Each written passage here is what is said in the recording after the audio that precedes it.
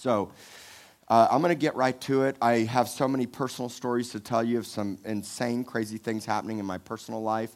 It never stops, it seems like. It never stops. But with every trial and every difficult situation that I face personally, it only refines me and makes me stronger. It only makes me more resilient in my faith. And that should be the case for you. When hardship comes, we often face one of two options: melt down and self-destruct, or rise up and become everything you're supposed to become. And sadly, too many people melt down and self-destruct, don't they? We look for the comforts and the immediate pleasures of this life and this world to bring peace to our heart. And it may bring peace to our heart, but it's only temporary. It doesn't last. And that's why, for me, I saw 85 secular rock concerts, 45 of them Grateful Dead concerts, bars, nightclubs, partying. All those things were because in the moment they were joyous and seemed to be fun. The pleasure was temporary, but in the morning when I woke up with a hangover and empty on the inside, the pleasure was gone. And so it's a cyclical, repetitive pattern. And the harder that things get in this earth, the harder that things become around us in our personal lives and in the world, it's very, very easy to become apathetic.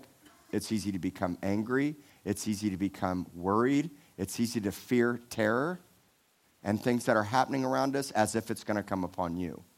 And it's in that moment that you're faced with a really critical decision, okay?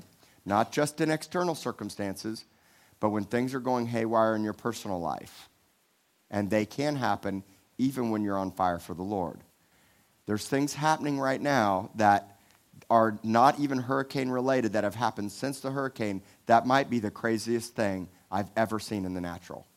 And I know you want to know it, but I do not have time to tell it because the one story will take up the whole service. I will tell it at the right time. But it's the most craziest thing, but yet the most beautiful thing in the natural of what God is showing me. And it ties into this message without me having to tell you that full story. And so having your hearts prepared in advance for hardship, having your hearts prepared in advance for trouble and difficulties is very important. And you learn that having gone through many difficulties and trials and tribulations and hardships. Just become a Christian, make a commitment to live for Jesus, and stay the course, and you will face a massive amount of obstacles. Now, the good news is you're going to have the joy of the Lord. You're going to have supernatural provision, strength, the Holy Spirit, and power to experience the miraculous in the midst of it. So what I can effectively say right now is in the last year, I can count 10 times that I faced the hardest obstacles of my life. Some of the craziest things ever. I mean, just absolutely knock you down, knock the breath out of you type stuff. Here's what I can tell you on the flip side. I've never, ever in a year experienced more of the Lord and His faithfulness and His kindness and a spiritual outpouring in my life as I have in this last year. Ever. You see, it's just odd how that works. The harder it gets, one of two things happens. You cave and melt down, or you rise up and become stronger. Now, you can't do it alone. That's why we need each other. That's why we need the Holy Spirit. That's why we need to learn to be spiritually disciplined. But what I want to instill in you this morning is hope and faith and confidence on what to do in the midst of chaos and crisis. Because chaos and crisis, sadly, are inevitable, like the loss of a loved one. I wish no one would ever die. I wish everybody would have it made, and the minute we became a Christian, everybody lived in perfect land. But it doesn't happen like that. And what happens is our faith gets tried and it gets tested. We have trials and tribulations and trouble in this world. And if you get the right perspective and handle it properly, it'll actually make you stronger. It will. You don't have to be afraid of it. I'm not expecting it. I'm not looking over my shoulder just waiting for the next bad thing to go wrong. Instead, I'm staying resilient and confident, and my eyes are on Him. I'm not living anxiously, always looking over my shoulder. All right? And so, I titled my message today a neat title. I thought it's titled, What Do We Do Now? Now, have you ever had the most crisis situation happen? You thought to myself, what am I going to do now? Whatever are we going to do now? Now, let's picture just for a brief moment the hurricane has wiped out somebody's home, some of your trailers, some of your homes, your business wiped out. when my business was wiped out in Port A and I lost $50,000 of uninsured equipment, I could have gone, whatever am I going to do now? Or just moaned and wept and cried and complained. But I've been through so much stuff in my life, and I know the faithfulness of the Lord that I knew immediately was just another opportunity for the Lord to show himself strong. And the process is in his time, not mine. So the full answer hasn't come, but in the process of the answer, I have a choice. I can barely hang on like Old Testament believers did, because they didn't have faith in the Holy Spirit and Jesus. Or I can have authority and rise up confidently, speak to that mountain, and take hold of the promise and not be passive. And if it takes a month, 2 months, 6 months, I don't know how long it takes. It doesn't even really matter. In fact, sometimes the longer it takes, the greater opportunity I have to stand the test. Because your faith has to be tested. It has to be. And some of your faith is being really, really tested right now. It's being really tested. And so in the midst of those things, you get to learn what it means to walk in the authority that Jesus has already given you. And some of you, if you think about a group of 250 people, there's a lot of different spiritual age levels here. Some of you just gave your life to the Lord. There's some of you visiting here for the first time that have maybe never been back to, or hadn't been back to church in a long time. There are people that come in here that hadn't been in church in 30, 40 years, and we recently had a guy give his life to the Lord that had never, ever been in church. And so you have spiritual ages, meaning you're young, you're a baby in Christ, and that's not a negative connotation. It just means that you have to learn and grow. You got born again, and now there's this process of maturity over the course of time. And that's why you've got to learn to be patient with yourself. Some of you want immediate answers right now, and you don't understand why you don't have it all figured out, and it's only been a year or 2 years, or you walked away for 5 or 6 years, and now you've come back and you think that it should be instant. And really what it is you receive instant blessings and promises of what God's word says, but there's a process of growing, learning, and discovering that over the course of time. We call it spiritual maturity, okay? And so with such a diverse group of spiritual age levels here, I don't want to assume that you guys know everything, all right? And so a lot of times I have to explain very simple things, and sometimes I don't have time to do that. What I always encourage you to do is write things down, get out your phones, take notes, bring a notepad, because there's going to be things that I'm going to say that I can't fully develop or you may not understand, but if you just write it down, that way you've got it to study for another time, all right? Because I bring big topics, big discussions, prophetic words for the now. Yeah. I'm not just trying to give you an ear-tingling message. Right. What I'm really wanting to do is challenge you to live differently, think differently, and to weave a tapestry of what God is saying and doing in this time of history, all right? So they're big stuff. And one of the big things that is happening, some of you may not be aware of this, but some of you may, and now this has been going on since Jesus ascended to heaven. But the premise is that right now, people believe that Jesus is going to be coming back, of course, tonight, tomorrow, or Friday the 23rd. Okay, so I say Friday the 23rd because if anybody reads news, and let me just say this also, I do not do a lot of teaching and discussion about world events. You've got all the news and all you can spend, people spend so much of their time looking at news and world events. And like the tiniest amount of time reading their Bible. And so coming here, I really want to give you spiritual food to prepare you for those world events and other things that happen in your personal life. So I don't talk a lot about them. If we wanted to pray over terror attacks and different things, and sometimes we do, my goodness, some weeks, again, we'd have an entire prayer service at Sunday morning. But what I really want to do is teach you, instruct you, equip you, so that when you walk out of here, you're stronger, more prepared than you were when you came. You're hungrier, you're thirstier, and you're more inspired than before you got here. Amen?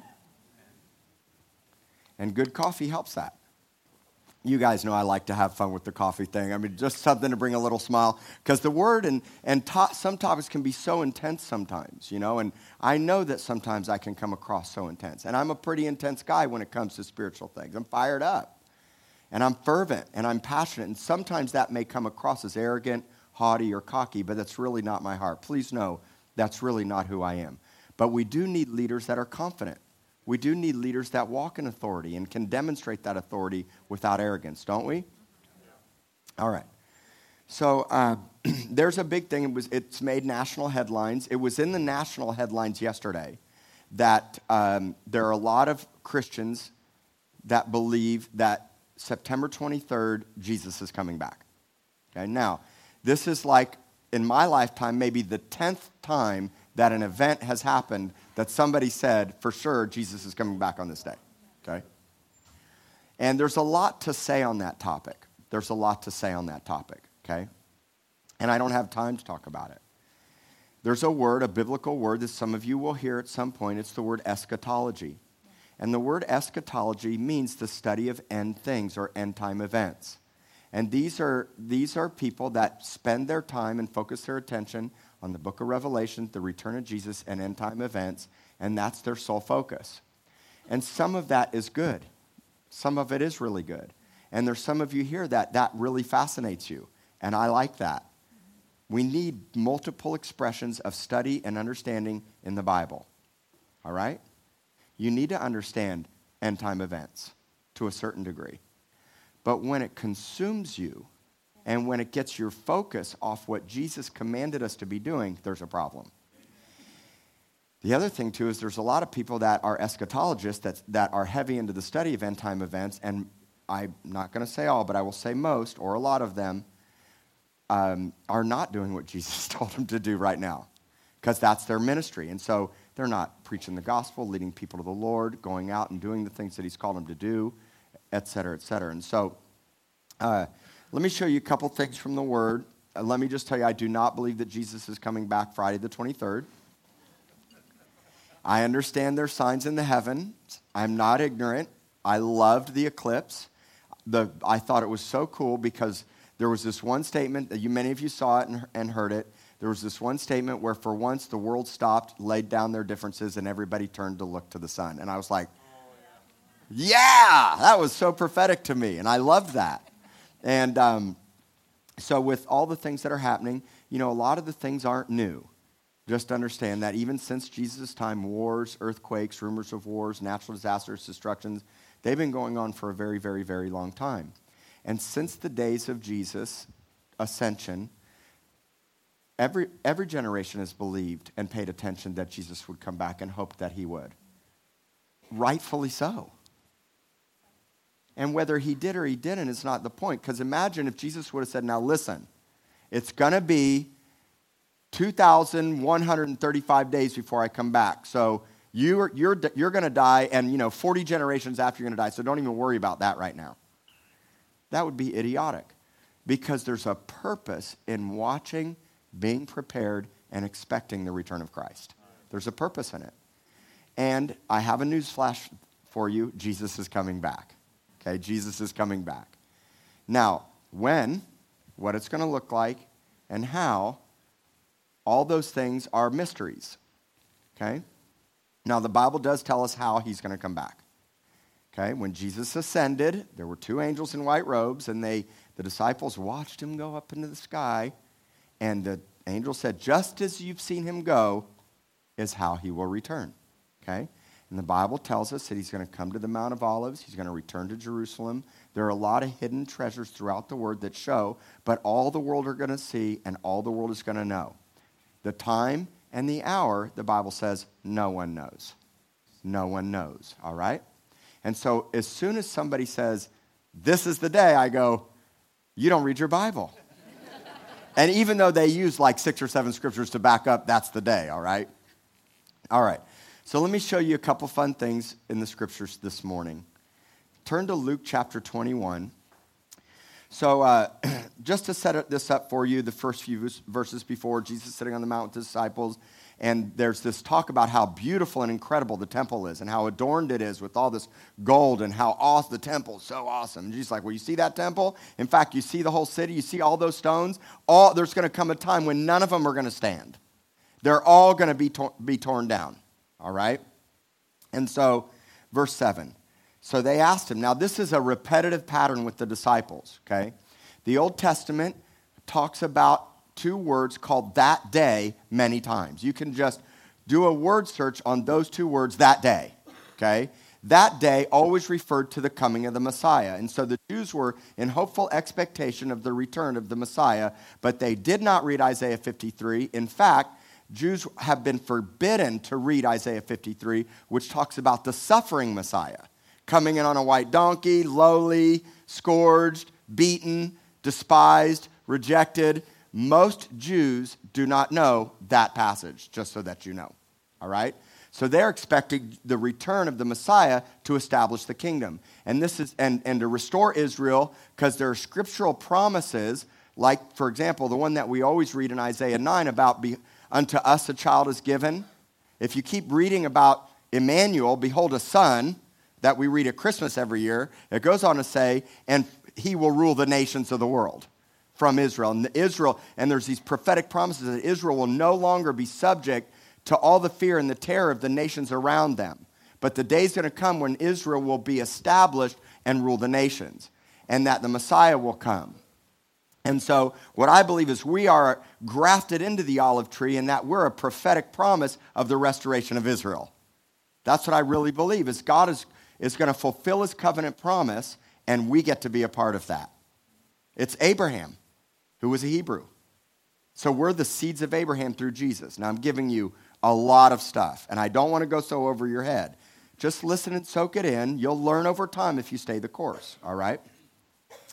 And so they said, teacher, is this going to be the time? When's this going to happen? We all want to know, when's this going to happen? And what sign will there be when the things are about to take place? Now, that's a good question. That's a very good question. What signs should we be looking for when this is going to happen? I want you to notice Jesus' very first response. Jesus' first response wasn't the sign. The first response was, take heed to yourself lest you be deceived. Now let's talk about that for a moment without going too deep into it. I love my Blue Letter Bible because I can learn so much about original meanings and intents, and it really helps me to understand. This is a beautiful understanding of the words take heed, to see with the mind's eye. I'm just looking in the Blue Letter Bible right here on my iPhone, okay? It means to have the power of understanding, and it means to mentally discern. So if the devil can get us mentally ill, if he can get us sick in the head, we can stop taking heed.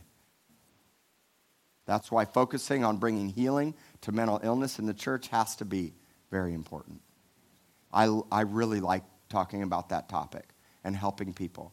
And there are people struggling with mental illness here right now, and that will come into this church that need real help, and they need Jesus just as much as anybody else does, okay? And I like this. It means to turn the thoughts or direct the mind to a thing. So taking heed means that I'm directing my thoughts and I'm turning my mind to something, and I'm giving a mental assent and understanding to something. And in this case, Jesus says, don't allow yourself to be deceived. And the word deceive means, in the simplest term, to believe a lie. But it can also mean the opposite, to not believe the truth. Right?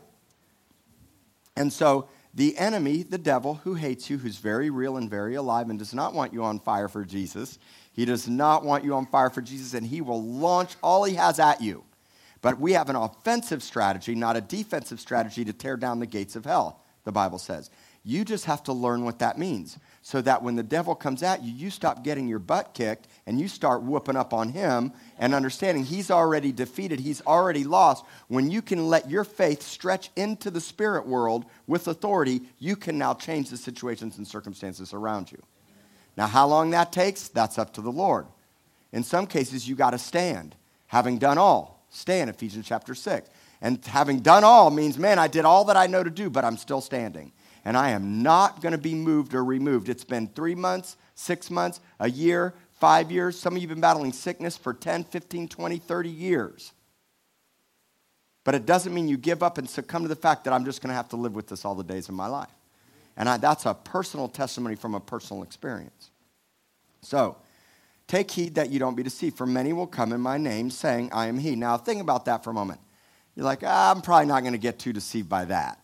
You know, like anybody that's going to say, I'm Jesus. Like if I said, hey, guys, just didn't want to tell you this, but really, I'm Jesus. It's just so silly, right? There's a guy in Miami that has a whole full cult following of millions of followers, and he says he's Jesus, and it's just crazy that people even believe that. And so many are going to come to him, but this is the one that I really caught my attention, and the time has drawn near, meaning, now the time's drawn near. And so what can happen is with the eclipse, with the hurricanes, with earthquakes, with North Korea, and all the things that are happening, you go, oh man, here we go. The time has drawn near. Now it may. I'm not saying it's not. What I'm saying to you is there's something that Jesus wanted you to know in the midst of the time drawing near.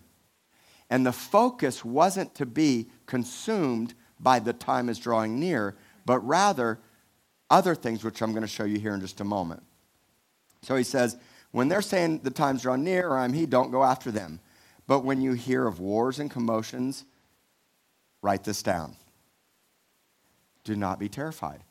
Now, I really love what Matthew says in Matthew 24. He says, don't let your heart be troubled. Same context. Luke's giving his version of Matthew 24. But he says this awesome statement, don't let your heart be troubled. Now, just meditate on that for a moment. Because we could have a troubled heart, not just when we lose things in a hurricane. And I have authority to talk about losing things in a hurricane because I've been buried alive in a Category 5 hurricane. Not many of us have. Some of us have.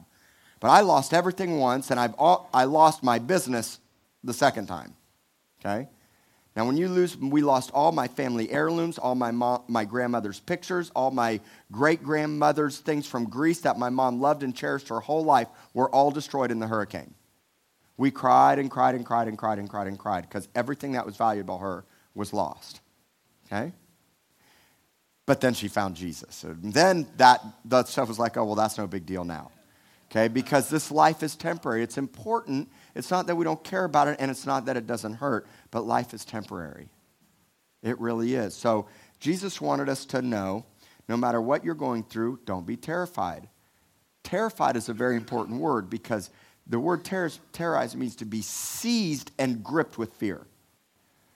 And fear in this day and age is like rampant.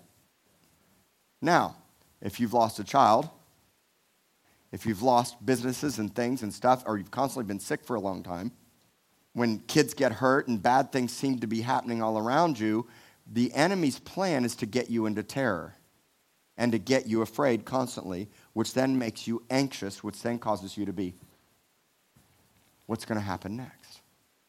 That's not faith. And that's not how we're supposed to live. Okay? And so let's keep reading. For these things, they must come to pass first, but the end will not come immediately. So when you start seeing all these things, what he's saying to you, the end's not going to come immediately. All right? Then he said to them, nation's going to rise against nation, kingdom against kingdom. There'll be great earthquakes in various places, famines, pestilences, fearful sights, and great signs in the heavens. So we start seeing eclipses, all the crazy stuff that we've been seeing. And by the way, what's happening on September 23rd happens every 12 years. There's one little other component, which very well could be a sign of the Lion of the tribe of Judah in the stars, and that very well may be a sign that Jesus is showing, but that doesn't necessarily mean that he's coming back that day, right? And so, notice this. But before all these things, they will lay their hands on you and persecute you, delivering you up to the synagogues and the prisons. Say, okay, well, I'm not Jewish, so I don't really have to worry about being delivered up to synagogues, and I'm not breaking the law, so I don't really have to be worried about prisons. Look at this. You'll be brought before kings and rulers for my name's sake. Now, I want to know how many of you here, aside from some family coming against you and maybe some coworkers and a few friends that used to smoke doobies with and party and drink with, that rejected your Christianity and wrote you off. Now, that's somewhat being persecuted, but kind of not really. I mean, that's what everybody goes through when they make the decision to give their life to Jesus, right? We have to walk away from the old and embrace the new. And it's funny, now as I become healthy and strong years later, I'm now going back to those people to witness to them because they're not going to influence me now. I'm not going to go smoke a doobie with my old friends. But in my first year of salvation, I smoked a lot of doobies as a Christian with my friends because I wasn't strong enough yet.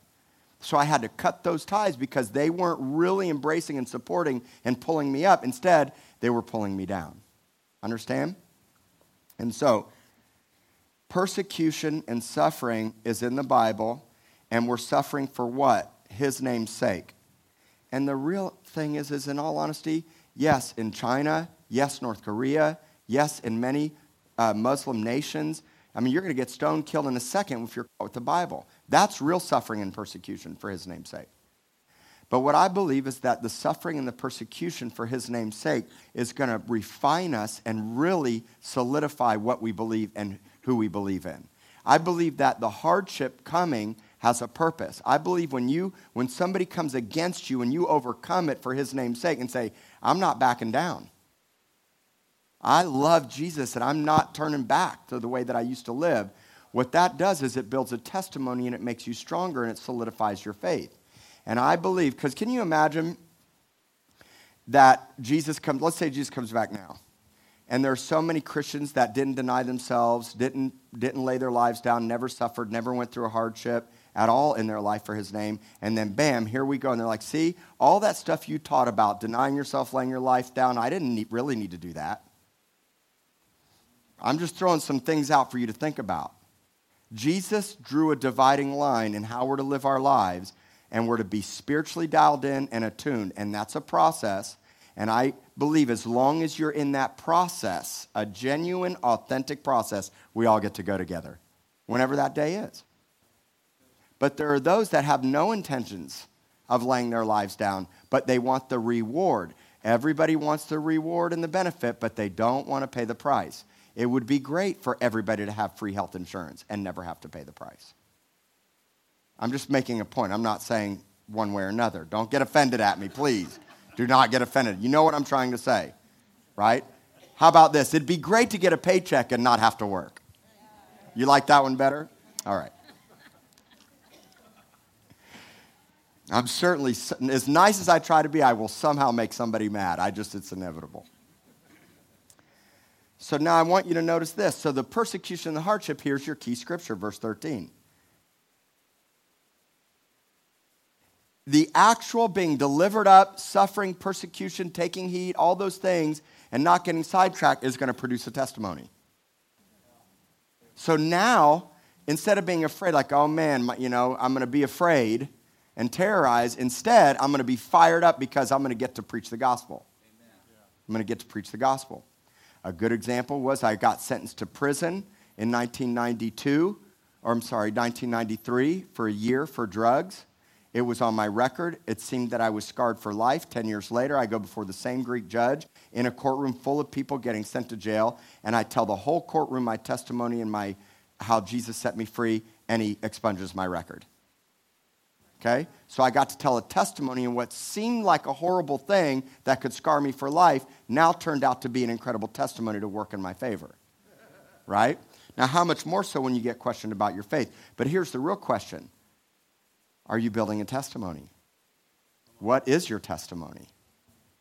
Because if you got delivered up, I don't even know what that's going to look like, and it doesn't even really matter. It's just for his name's sake, which means that at some point, someday, for being a Christian, standing your ground on biblical values and biblical truths, you're going to be the real minority and be the real outcast. And what are you going to say when you're put in the hot seat? Yeah. And that's why you're going to share your testimony. It's not so much that you knew every scripture. In fact, Jesus goes on to say, look at the next verse. He's like, don't even worry about what you're going to say. In fact, settle it in your hearts that you're not going to meditate in advance on what you're going to answer. Look at the next verse. For I'm going to give you a mouth and wisdom which all your adversaries will not be able to contradict or resist. I'd write down, he'll give me a mouth and he'll give me wisdom. So what you're going to say doesn't even matter. You know why? Because I built a testimony long before. I already know my Savior. I don't have a hope that I'm going to make it to heaven. I love Jesus and know I'm a son. And I also know that I have to endure to the end. And I also know that the devil's going to try to deceive me. And I also know that all around me is going to be all this chaos and craziness. But I need to take heed, set my mind on things above, not on things of this earth, and not allow my heart to fall into deception and terror and fear, right? And so the only way that Jesus can give you a mouth and wisdom to contradict and resist what everybody else is saying, the only way is when you're spirit-filled. The only way is when you have the Holy Spirit ruling and reigning in your life, and you learn to be led by the Holy Spirit, and you stay the course through adversity and through hardship and through difficulty, and you build a testimony. Jesus turned my life around. When I used to be a drug addict and sleeping around and chasing this and doing that, and you fill in the blank, when you used to be angry and full of a temper and full of rage and an alcoholic, God turned your life around. He saved me, turned me around, and now I'm on fire for Him and loving people the way that I'm supposed to. And yeah, it's been hard, and yes, it's been difficult, and you're going to have adversities and all these things, but you know what? I stayed the course, and I never gave up, and Jesus proved Himself faithful every single time. And all along the way, I read the Word, and when the Word gets into my eye gate, it gets written on my heart. So now I have the Word in me so that when it comes time, Jesus just says, I'll give you a mouth and wisdom. Don't even premeditate in advance, right? I don't even have to think about my testimony. Give me 3 days, and I'll tell you the thing from the beginning to the end without notes, right? So build a testimony is the real thing I wanted to tell you this morning. And what I really want you to know is that you're building a testimony and a story through all of this. Okay? He goes on to say in verse 16, you're going to be betrayed by parents and brothers, relatives and friends, and even some of you are going to die. Do you know that all the disciples except for one, all the apostles except for one were martyred for their faith? Your life's not your own anyway. And so he goes on to say, look, it's going to happen. Now, here's the answer to that. Who wants their family to hate you? No one. Who wants their family to come against them for their faith and friends? No one. Here's your answer. Your answer is not being apathetic and just, well, I just know the time's going to come where you, let's say, Doug's one of my very best friends. I just know, Bible tells me, you're going to hate me. You're going to deceive me at some point. And at some point, you're just going to turn. I'm just waiting for the day. I'm never really going to trust you because at some point, the Bible says that even you. What a horrible way to live. And yet, some people live like that. Here's the better way. Dude, you're born again. You're spirit-filled. You're fired up. You're a son. High five. Let's rock this all the days of our life. Yeah, march. Notice this verse 19. By your patience, possess your souls. By your patience. Get people born again, preach the gospel, love well, love really, really well. Don't worry about looking over your shoulder. Let's get your family and your kids, your sons, your daughters, your mothers, your brothers, your friends born again. And understand some people will not like you for being fired up for Christian. Some people will love you when you used to be the dope-smoking, bar-hopping, beer-drinking guy. But when you're not that person anymore, then you discover who your real friends really are. Right? So patience possesses your souls. You got to be possessed. Not with the demon, but by the Holy Ghost. And the fruit of the Holy Spirit is patience. So if you got a push the button mentality right now, you're missing it. There are drug addicts and people hurting and broken and lost and dying everywhere around us that need the gospel and need to know what I know. Do I want Jesus to come back? You bet. I can't wait. I mean, that's going to be so incredibly awesome. I'm just so pumped. And I'm not going to be caught off guard because I already know that, hey, these are the signs. I know He's coming back. I know it'll be at a time that I don't exactly know, but at the midnight hour, the screech, the cry's going to come, the trumpet's going to sound, and when the trumpet sounds, I'm going to be doing backflips down the street, not hiding under a table. And I shared the story with you how right after I came to know the Lord, I was still going to reggae clubs in Miami because I played in reggae bands, and all my friends were Rastas from Jamaica, and that was what I knew.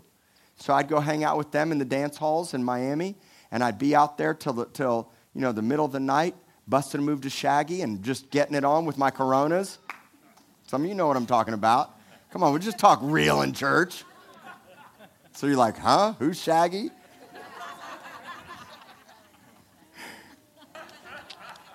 And I'm born again, and I'm in refinement. I'm in the club. I'm dancing. I'm sweating. It's about 2 o'clock in the morning. The bass speakers were to the ceiling. That sounded so good. The dancing, everything that I loved before I knew Jesus was happening right there. I was having some Coronas, and I had already given my life to Jesus, and I was busting it, and I was dancing it, and I went into an open vision. And I suddenly, in the vision, saw the whitest piercing light come through the windows from the street in through the windows of the club, like you would see when the sun breaks through the clouds and you see a ray of light. And it was like the whitest, purest light, like the whole street lit up. Outside lit up, brighter than daytime. And the light was shining into the club, and everybody froze and paralyzed with fear, and I heard the sound of a trumpet outside. Man, every time I tell it, I just like, seriously. And the lights coming through the club, and everybody was gripped in fear. And I was gripped in fear, and I said, not now. I was like, not now, Lord. No, not now. There's a story in that. And when he comes back, what will I be found doing? And I don't have time. Next service, I'll finish the message. Read the rest. Let me give you homework. Read the rest of this chapter, because it concludes with the whole context of the seas are going to roar and rage, watch, prayer. The answers are to be in intimacy and communion. So if you said, what shall I do now? I'm going to give you the most childlike answer. You're never going to guess what I'm about to say. You're never going to guess, because I never say this. Spend time with Jesus every day, because setting your mind personally can only happen intimately. And if you do not become disciplined, I don't understand how anybody could not be worshiping the Lord right now. I don't get it. And the only times that we're not worshiping is because we've succumbed to fear, anxiety, worry, doubt, self-centeredness, and we forgot the awesomeness and the greatness of who our God is. And you know why I dance and shout? It's not because I'm the pastor. I got promoted to this position because of 20 years or however long it was of worshiping the Lord when no one was watching and being desperate in my darkest hours. And I worship the Lord because I'm desperate. Because we're ripping horrible things out of my house, and all this crazy stuff's happening, and destruction and debt and people dying in sickness. And I realize who the answer is, and I realize how great our God is, and I realize that in the midst of all those things, I need him more than ever, and so do you. Hands are up. And they're not up for show. They're not up for pretension, because I don't even really care. I had to get over what you think a long time ago if I'm ever going to move forward. Who wants a pastor that's constantly in man-pleasing mode, worried about if you're going to come back or not? I already know some of you may not come back. I hope you do. I hope all of you do. But people come and go. What I know is fervency and fire must be cultivated. And I know that the harder things get and darker things seem to become, the more desperate and fiery and passionate and excited I'm going to be. And what we have to do is let go of old religious paradigms and stop living under the skeptic eye of the scorpion, because that scorpion in the Bible means skeptic. And Jesus said, trample on those things. Lose the skeptical eye. You want to know my history, my past, what we build on? Stick around, meet the leaders, go on the website, learn the story, listen to my testimony. This isn't a suddenly we just showed up and we're going to be a church, just another. I'm not even worried about what other people are doing. I'm not trying to be like another church. Instead, I want a prepared people, focused in process, loving well, not getting deceived, not getting terrorized, walking in supernatural peace, and watching, taking heed, and living a life of prayer. Because when I spend time with Jesus, my most favorite number one thing to do in the whole wide world? It's more than kissing my kids in the morning and snuggling and cuddling and giggling, and my wife at night. I love those things. And so I love you guys. We're in this together. The Father's looking for a family, and he doesn't want anybody isolated. And when you get perspective, this is like one-tenth of the message I want to preach to you about keeping your eyes open. Yes, there will be signs, of course. Do I think the eclipse is a sign? I'm like, heck yeah, everybody was looking at the sun. I'm like, that's awesome. The Bible metaphorically uses the sun like the sun. And the Bible says that even the sun will be darkened and blood and this and that. I'm like, okay. So, all right, what am I supposed to do now? Be freaked out, worried, terrified, afraid, stop doing what I'm doing? Should you pack your bags because it's time to leave? No, you can't take your bags, but that's just a funny thought. Like, I'm checking out, guys. The bumper sticker, in case of rapture, the car's yours. I'm like, the last thing anybody's going to want is your car.